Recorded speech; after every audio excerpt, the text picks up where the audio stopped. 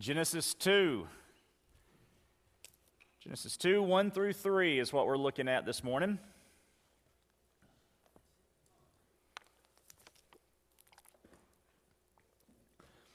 Our Christmas series, Gifts of God. Last week was the gift of existence. This week's the gift of rest. And what you're going to find is as I'm preaching through these messages, we're going to kind of be spiraling. We'll go back to the previous week and pull some things, and we'll have to go forward of some and talk about some things that we're going to talk about again, and it's just going to kind of snowball as we work toward Christmas Eve. This morning, the gift of rest, Genesis 2, 1 through 3. Short passage, but very important passage for us. Our memory verse this week, this quarter, Etta was mean to us and took some words out. I thought we were going to have the whole thing to say again, but nope, we're already learning. So I think we'll remember these words. The Word became flesh and dwelt among us. We observed His glory, the glory as the one and only Son from the Father, full of grace and truth. John 1:14. That wasn't too bad. I think we got those words. Maybe she'll take out the and the next week, and it won't be too difficult either. Genesis 2, 1 through 3. The gift of rest. Now, I planned this series, or came up with this series, back in early to mid-September, and kind of had an idea of where I would be going with each passage and what I'd be talking about, what the focus would be, and that sort of thing. And this happens pretty often that I begin the sermon planning with full confidence of where it is going, and then start working on it and realize that is nowhere near where this sermon is going to end up. And that's what happened with this one. I thought, these are going to be the things I'm going to talk about, and I'm going to talk about a theology of rest, and that's a thing, and how, we need to take time and stop and not be up till 2:30 in the morning working on your sermon, and, stuff like that. Rest. And as I got into the passage, realized, nope, that's not where this is going. Because you follow the text. And that's what I ended up doing. This passage, verses 1 through 3 of chapter 2, is set apart.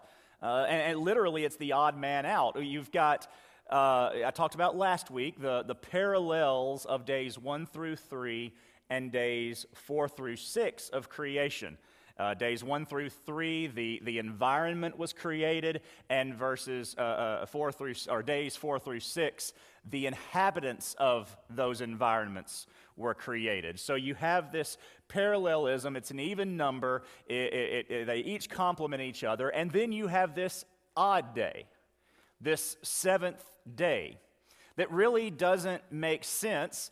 Our week, our 7-day week, has no basis in the cosmos, in astronomy.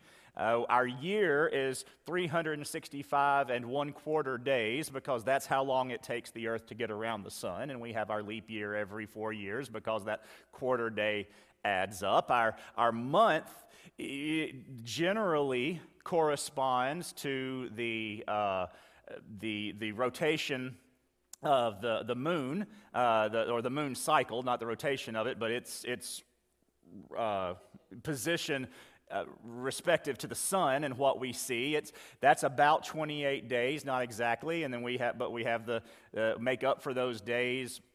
But lunar months don't fit into our year exactly right, but the week has no bearing on any of that. There's no reason why our week has 7 days, except for Genesis chapter 2, verses 1 and 3.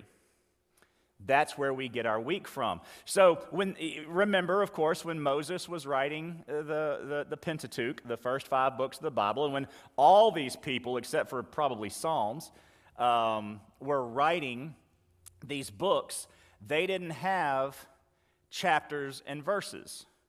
Psalms had chapters, but probably not verses. The Pentateuch, Genesis, Exodus, Leviticus, Numbers, and Deuteronomy, didn't have chapters or verses. Neither did Acts, neither did the Gospels, those sorts of things. So somebody along the way decided chapter 2 should go right here at where we have chapter 2, verses 1 and 3. In reality, those 3 verses go with the previous 6 days, right? It just follows. But we don't have notes on why they did this. We think they did it because that 7th day is the odd man out. They thought we need to set this apart and start something new here because there's something different. Okay. What's different about it? Anytime we go to Scripture, I was talking to somebody a couple of weeks ago. I'm ready for Sunday school because I have no idea what this passage means. And that's good. I'm glad that's what happens. I don't know what this means. I want to go learn. What we must do anytime we come to Scripture, the first thing we ask, and in an Old Testament passage especially, and I'll tell y'all just in general, the 2 questions you can ask about Scripture. If you come to a passage and you go, man, I have no idea what this means, try to put yourself in the position to whom it was written, of the person to whom it was written, or the audience to whom it was written, because we need to understand the author's intent, and he was writing to a specific group at a specific time. And then, because we are Christians and we live in a New Testament world, how does that passage point to Jesus? If you can just work on answering those 2 questions as you come to a passage of Scripture, that will give you a lot of insight, a lot of things to chew on, a lot of things to think about. So when we come to this passage and we try to understand why is this day set apart, we want to ask, what did the original hearers or readers understand? And that's a complicated answer. Remember, Moses, as I said, wrote the first 5 books of the Bible as one book. And we don't know when he wrote it. But obviously, he didn't write Genesis while creation was happening. Do we agree with that? Yeah, he wasn't there. This was inspiration. God told him to write these things. God presented it to him this way. So it's all after the fact. Moses probably wrote this down toward the end of his life, toward the end of the wilderness wanderings, to give the people something to read and to teach from when he was gone. These are all things that he had been teaching and then teaching to others to teach to others. But then he decided, by the inspiration of the Holy Spirit, to write this down. So when we look at the people who were hearing it, we actually have to start, I believe, at the ending. We have to look backwards through the Pentateuch, through Deuteronomy, Numbers, Leviticus, Exodus, into Genesis, because that's how the people he was writing to would have experienced it. They would know this story. They would know the story of creation. They would know the story of the 7th day. They would have been living the weekly cycle of work, rest and worship their entire lives. They would have known the reason for the 7th day from the 10 Commandments. Remember the Sabbath and keep it holy. They would have known about the tabernacle and going to worship at the tabernacle on that 7th day, because they had been doing it for the 40 years that they wandered in the desert. And as we move forward in time, and some 500 years later, the temple is built, they would have known all of these things. We then look back at the purpose of this passage through that. They would know and remember the Sabbath and to keep it holy. They would know the tabernacle was a place that God dwelt, and where they worshiped. This passage, chapter 2, verses 1 through 3, would explain why those two things were so. The Sabbath to be remembered, and the tabernacle, later temple, as a place to worship. And you're going, how? Well, just bear with me. Remember. I'm going to say remember a lot. Remember I said at the beginning? I did it again. We're going to be spiraling. We're going to talk about some things we've already talked about and bring them in this morning, because this is all one narrative. We've not gotten out of the creation week, and yet here we are a Sunday apart. Remember that God is the focus here, not the people.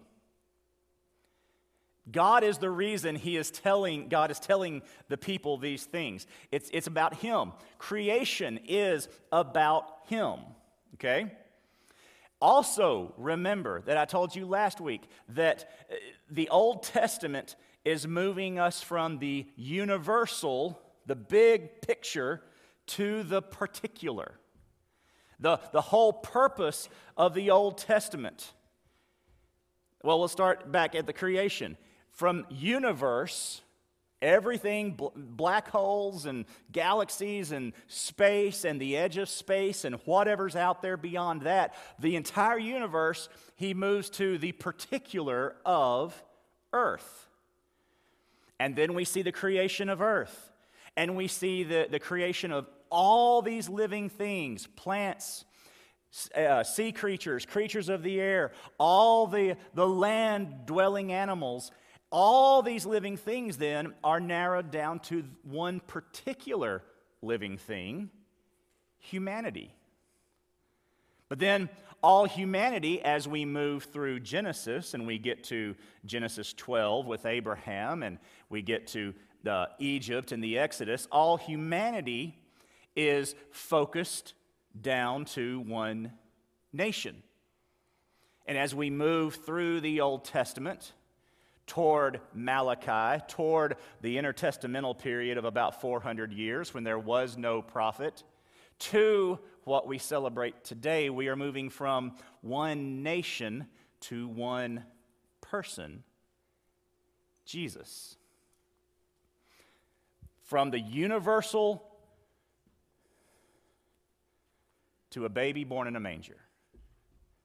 Remember that as we talk about this idea, this seventh day of rest, and move towards something more focused. We are getting somewhere specific as we work through this passage. So you're going to have to kind of follow along with me as we work through it.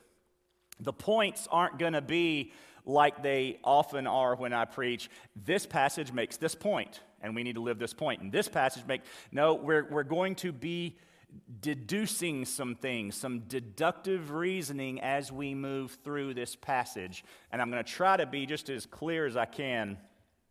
And I got to admit to you, when I was planning this sermon out and I thought where it was going to go, and then I started preparing it, it's like, now this is actually pretty cool. I just hope y'all agree with me. Genesis 2, verses 1 through 3. So the heavens and the earth and everything in them were completed. On the seventh day, God had completed his work that he had done, and he rested on the seventh day from all his work that he had done. God blessed the seventh day and declared it holy, for on it he rested from all his work of creation. Number one, the completion of work.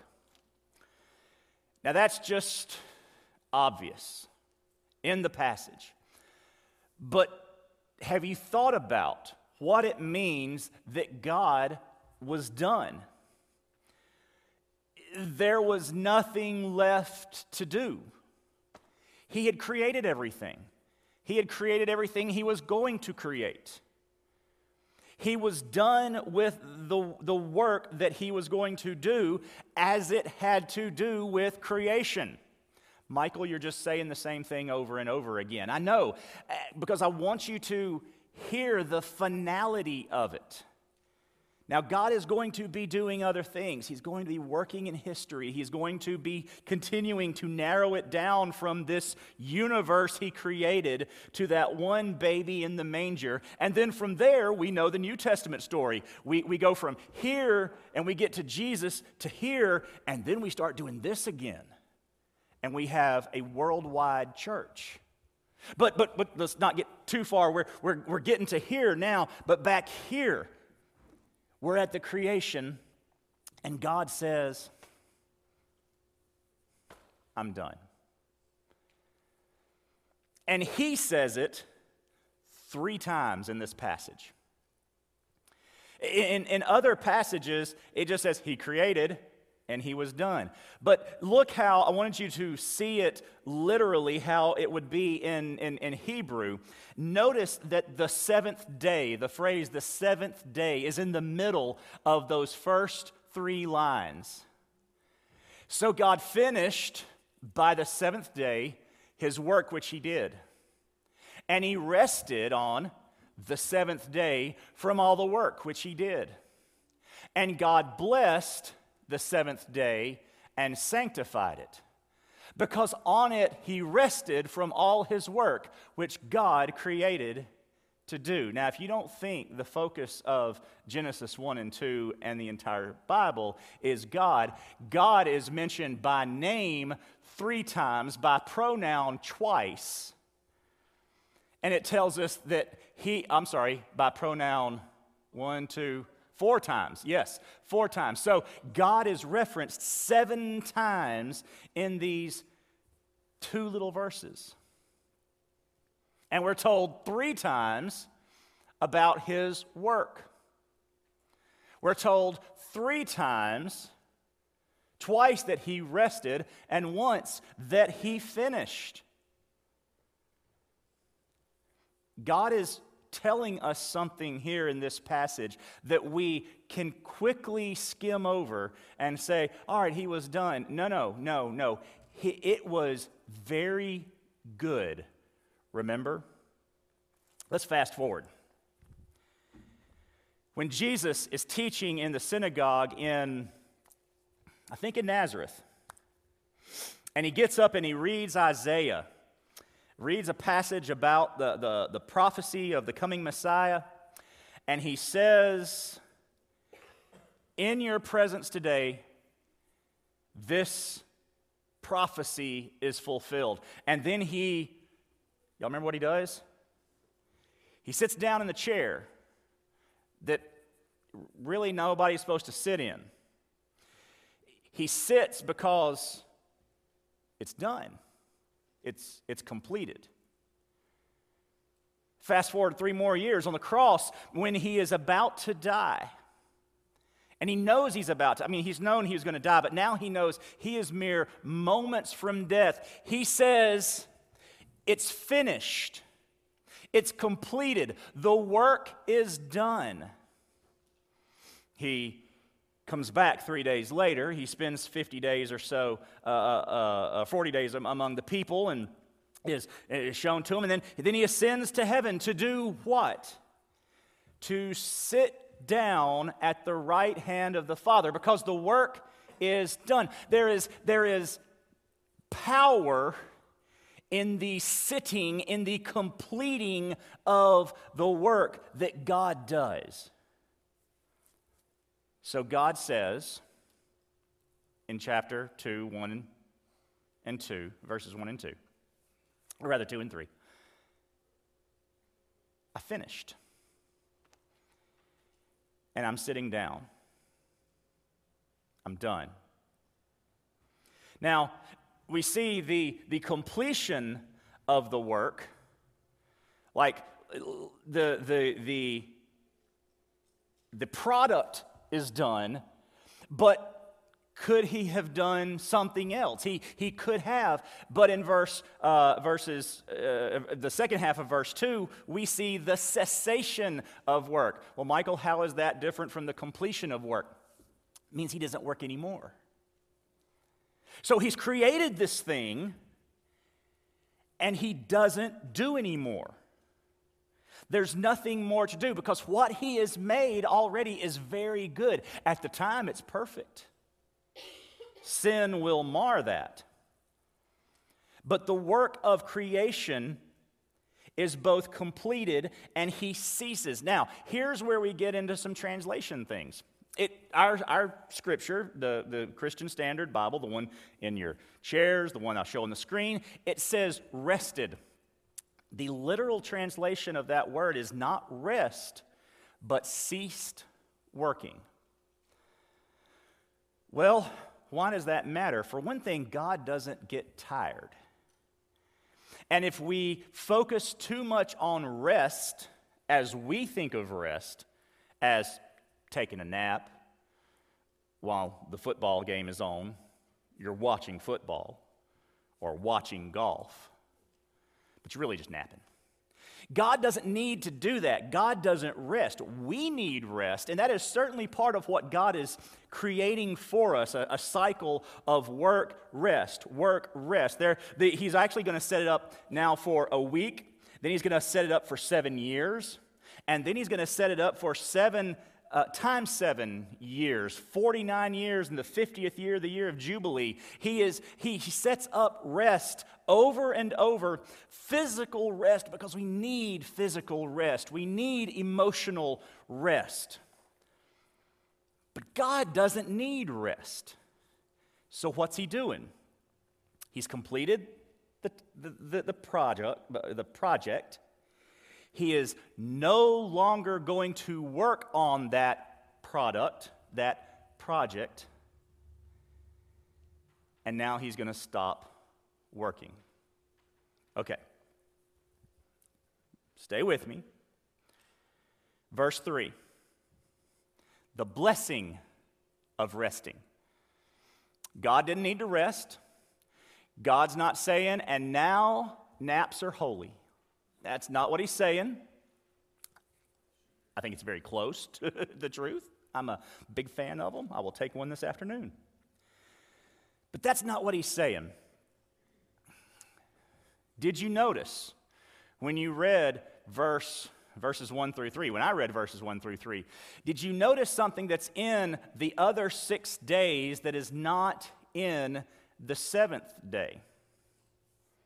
There's no evening and morning phrase. We are still in the 7th day. God is still ceasing his creative work. He has not created anything new since that time he created the earth. We're still in that. Incidentally, this is one of the reasons some people say that the days 1 through 6 may not mean 24-hour periods, as well as the fact that the sun didn't exist until the 4th day and those sorts of things. That the 7th day isn't an evening and morning, the 7th day thing. It's almost a state of mind. Not for God. It's just not an actual, literal, in this case, day, because we're still in it. Doesn't matter your view of creation, whether you think it was 6,000 years ago or 60,000 or 600,000 or 15 billion. Doesn't matter. We're still in that 7th day. And God took that 7th day and he set it apart. He said, I did all this work on the 6 days. I created everything. Here's how I did it. Here's what you need to get from it. And on the 7th day, I took it and said, this is special. This is important. Why? Well, one of the reasons, remember our audience. Remember Moses' audience. He has been teaching this while they wander through the desert for 40 years. He's writing it down to explain to the people that come after, once they get into the promised land, what was going on. He has a message to the Israelites that are now wandering in the desert who were looking forward to rest in the promised land. Moses writes, under the inspiration of the Holy Spirit, on the 7th day he rested, and he is still resting. It is a promise. It is a holy thing to rest from your labors. And one day, Israel, you will rest. Now, sadly, if we remember, the reason they're wandering 40 years is so that an entire generation will die off. Hebrews tells us they never saw the rest. Exodus tells us they would never see their rest in the promised land. But many of them would. God, in part, in this passage in Genesis, for the folks wandering in the desert at that time, following Moses, as all of their GPSs said, recalculating, because they just kept going around in circles, and it was supposed to be a straight line, and they're doing this. They're stuck on the roundabout. God is showing them that rest is built in. Rest is a part of the plan.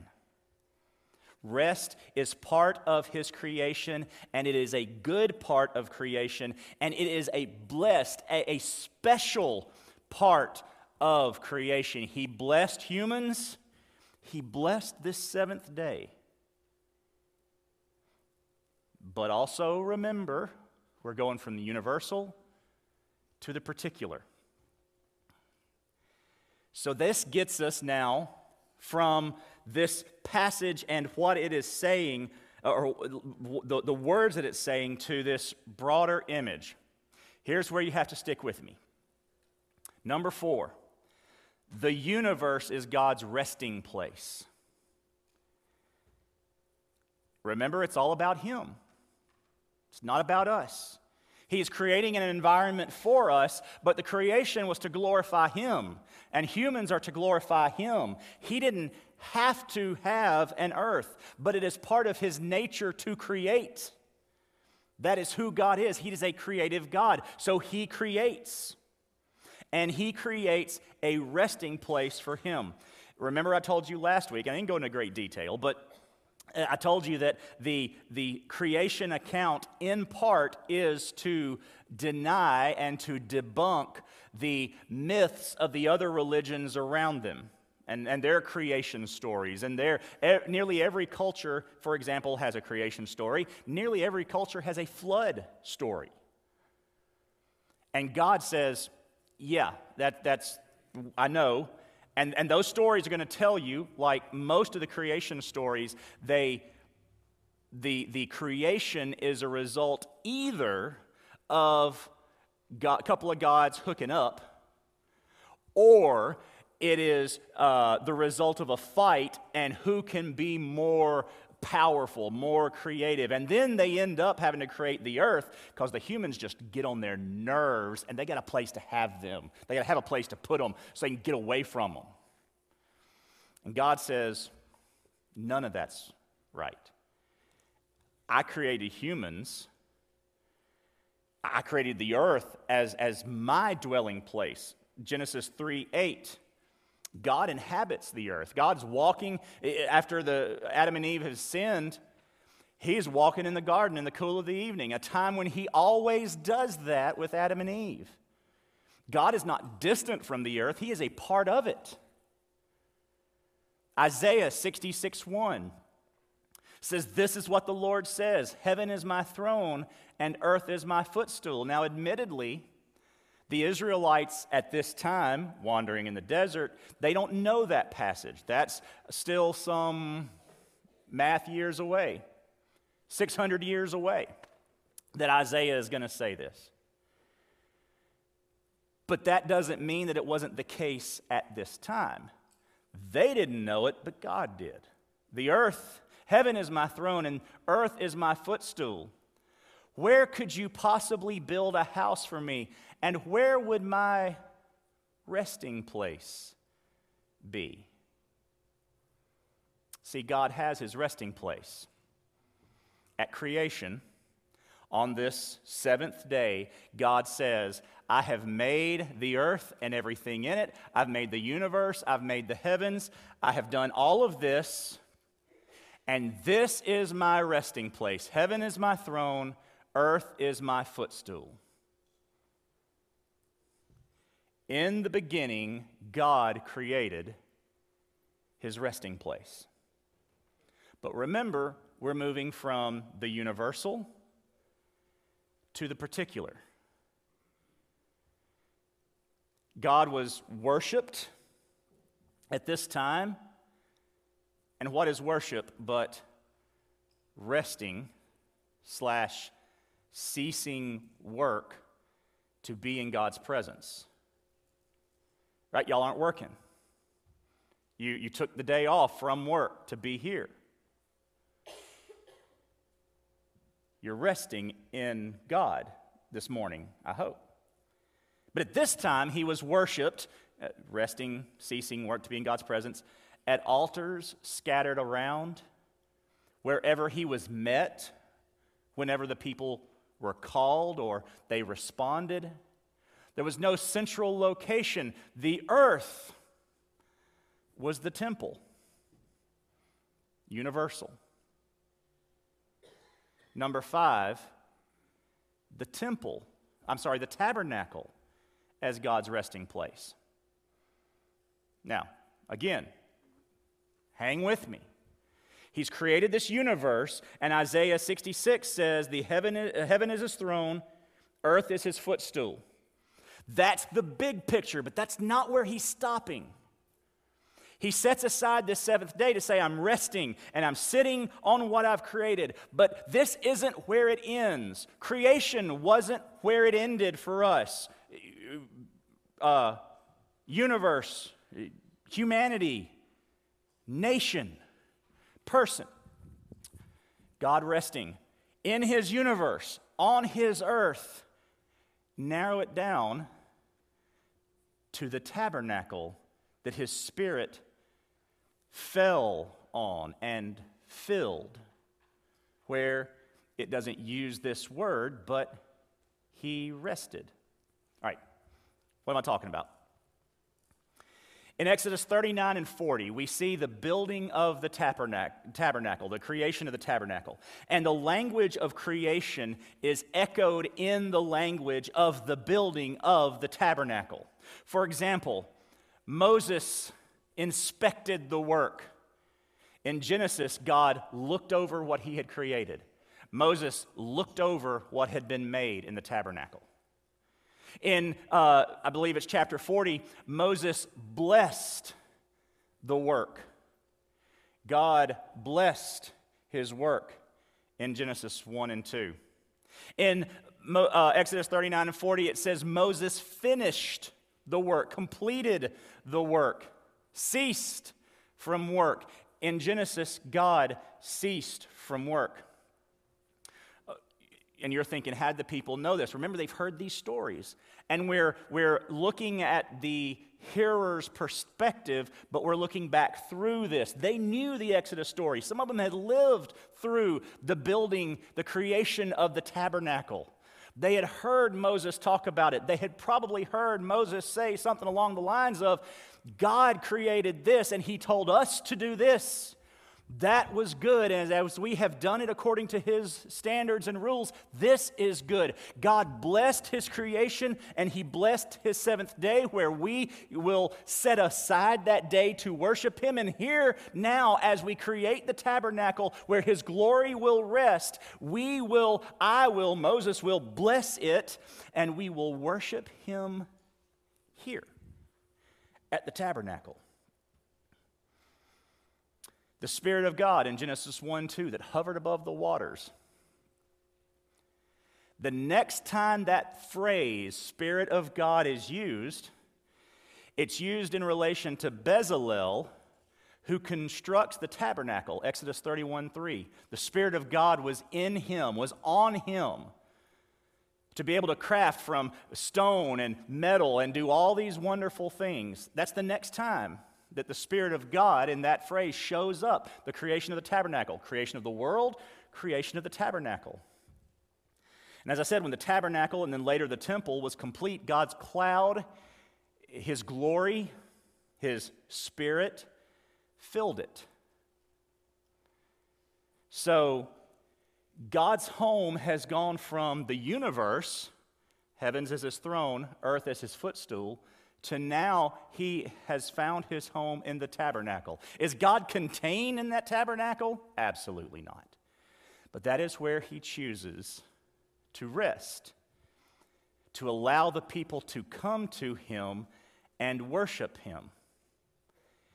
As he has rested in this tabernacle, he was worshiped.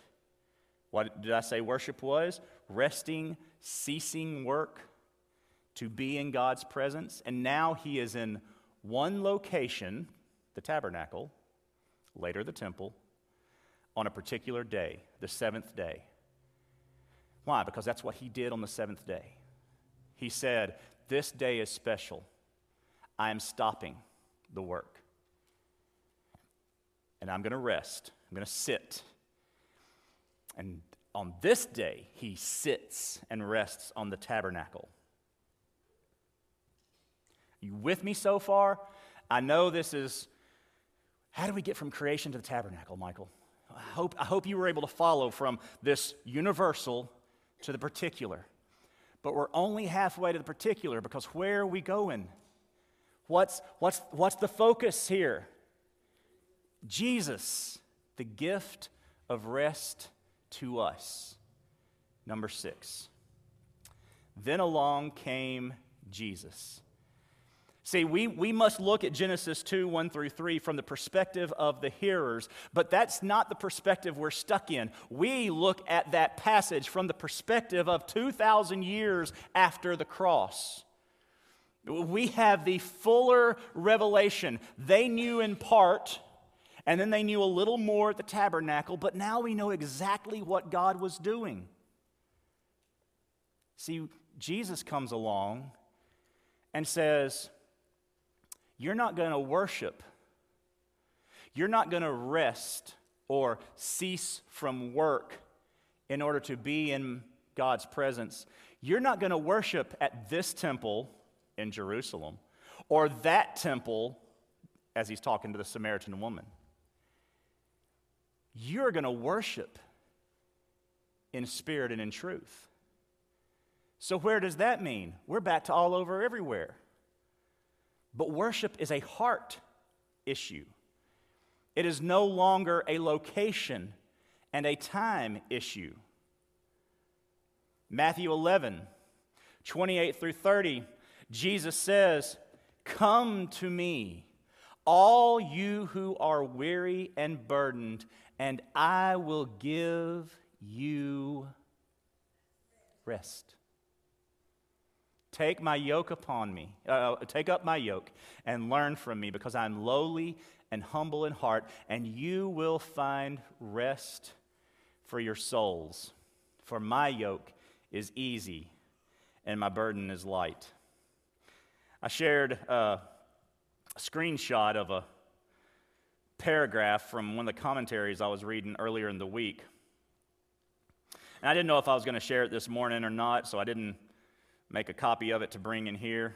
So I'm going to, without my reading glasses, going to try to read. Oh, it got big enough. Okay. Worship.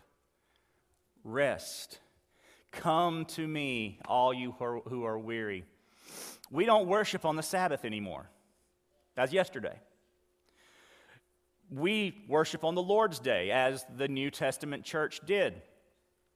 But it's not a law. Because we worship not in this temple or that temple.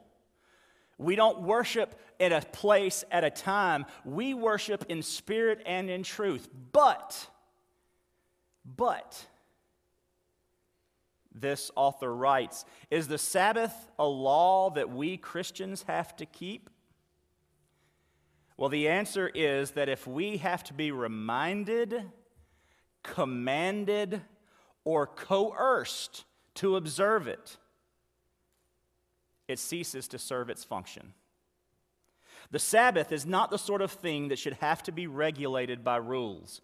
It is the way we acknowledge that God is on the throne, that God has inhabited His universe, His tabernacle, our hearts. that this world is His world, that our time is His gift to us. It is big picture time, and the big picture is not me, my family, my country, my world, or even the history of my world. The big picture is God. Are we commanded to worship on the Sabbath, to rest? No. Have you ever tried to get a 3-year-old to take a nap? They might finally give up and drift off, but you got some hard-headed ones. They will lay in there for 2 hours and never close their eyes. You can't coerce rest. You can't coerce worship. We can't make you show up on Sunday morning. We can present songs, we can present scripture, we can pray, I can preach, but I cannot make you have a relationship with the Lord. I cannot make you meet with Him this morning. You can go to the lake, you can go to the Toledo Bend, you can go to wherever, you can do whatever you want to, travel ball, travel whatever. Your kid's not going to go pro, but whatever. You can do all these things instead of worshiping. We can't make you do it. But we shouldn't have to. It is for you. Man was not created for the Sabbath, but Sabbath for man. It is for us. Did I say that right? Did I get that the right direction? I hope I did. I hate it when I misquote the Bible. I think so. No, I think I said it backwards. The point is, it was not a law. It's for our good. Yes, God has gifted us with rest from labor. He knows we need naps. Elijah, boy, you're stressed out. Have a snack, take a nap. Yes, God has gifted us with rest in order to worship. Set aside this day. Set aside a time in spirit and in truth and worship me. Come to me. Spend time with me. You've got to. Your soul needs the rest. And you're only going to find it in His presence. But most importantly, God has gifted us through Jesus with that rest for our souls. We look at the seventh day, later called the Sabbath. God just called it the seventh in our passage this morning. We look at that seventh day and we see God beginning the preparations for the ultimate rest / ceasing from work to be in God's presence. The eternal worship that we get to take part in through our relationship with Jesus Christ. From the universal to that one particular day that we stand at God's throne and we worship Him for eternity. The glory, the beauty of it is we get to experience that just a little bit right now. In this place, we get to worship. We get to rest. Normally, I give you that's the wrong, is there another slide, Pat? Okay, well, that's the wrong one. I forgot to change it. There we go. Normally, I give you the big idea at the beginning. This morning, the big idea would be up there, but it's not. So I'll just have to read it to you. I give it to you at the end.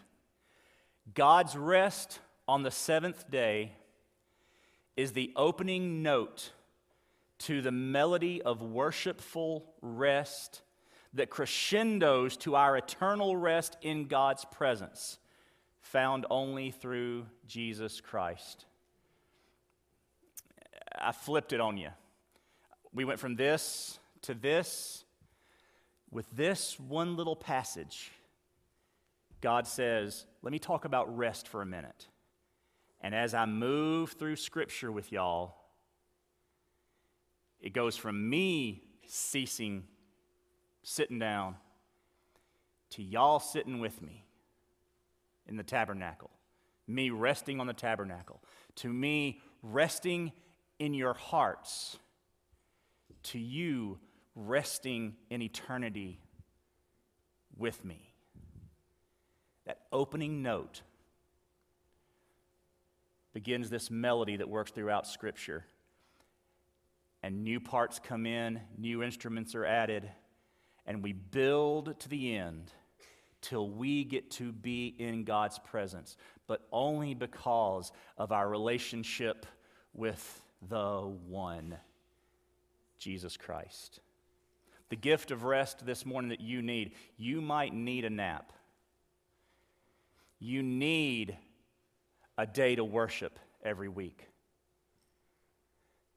But you have got to have rest for your soul.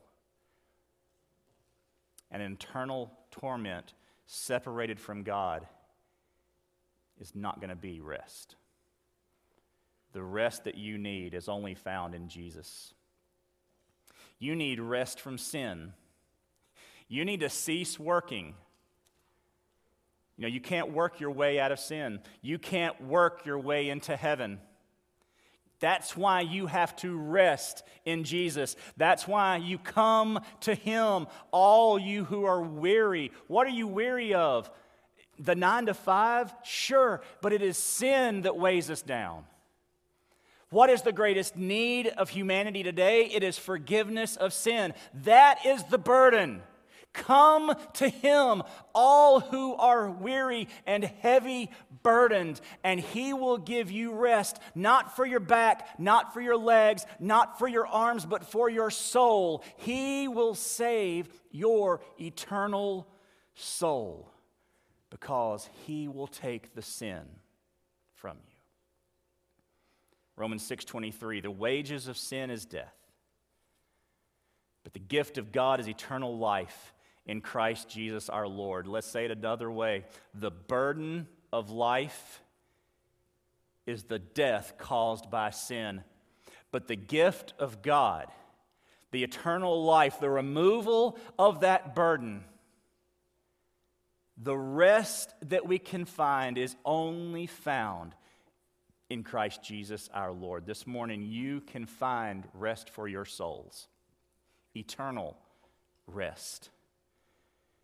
Not temporary rest, not got to get back up in the morning and start all over again, but you can cease from working for your salvation and trust in the finished work of Jesus Christ. It is finished, and He has sat down at the right hand of the Father. His work is done, and your work won't get it done. Find rest in Jesus this morning. You have a next step to take today. Maybe you need to accept salvation through faith in Jesus Christ. You need to find rest for your soul. Maybe you need to be baptized. We're going to be doing that next Sunday. We're going to be baptizing. Next Sunday is our baptism and parent-child dedication Sunday. Maybe you need to be a part of that baptism. You need to conform your life to Christ. Maybe you need to submit to His plan in your life. You've been running from Him. Maybe you need to join FBC. That's your next step. That's how you're going to submit. Every one of us has a decision to make this morning. Maybe you need to rest. Maybe you're a believer, but you need rest for your soul this morning. Come to Him. You're not going to find it anywhere else, believer. Come to Jesus and find rest for your soul. Pray with me. Thank you, Lord, that in the midst of every heavy burden we carry, we have rest in You. Lord, thank You for the rest of worship. Thank You for the rest of a Sunday morning where we come and we are part of Your family to worship You. Lord, I pray that this morning, that in this place, there will be those who will be convicted of not resting, not worshiping in You. for whom this is a rote habit, something they just have to do, and they do it, and they don't like it, but they do it because they're supposed to, and they don't get anything out of it because nothing's the way they want it.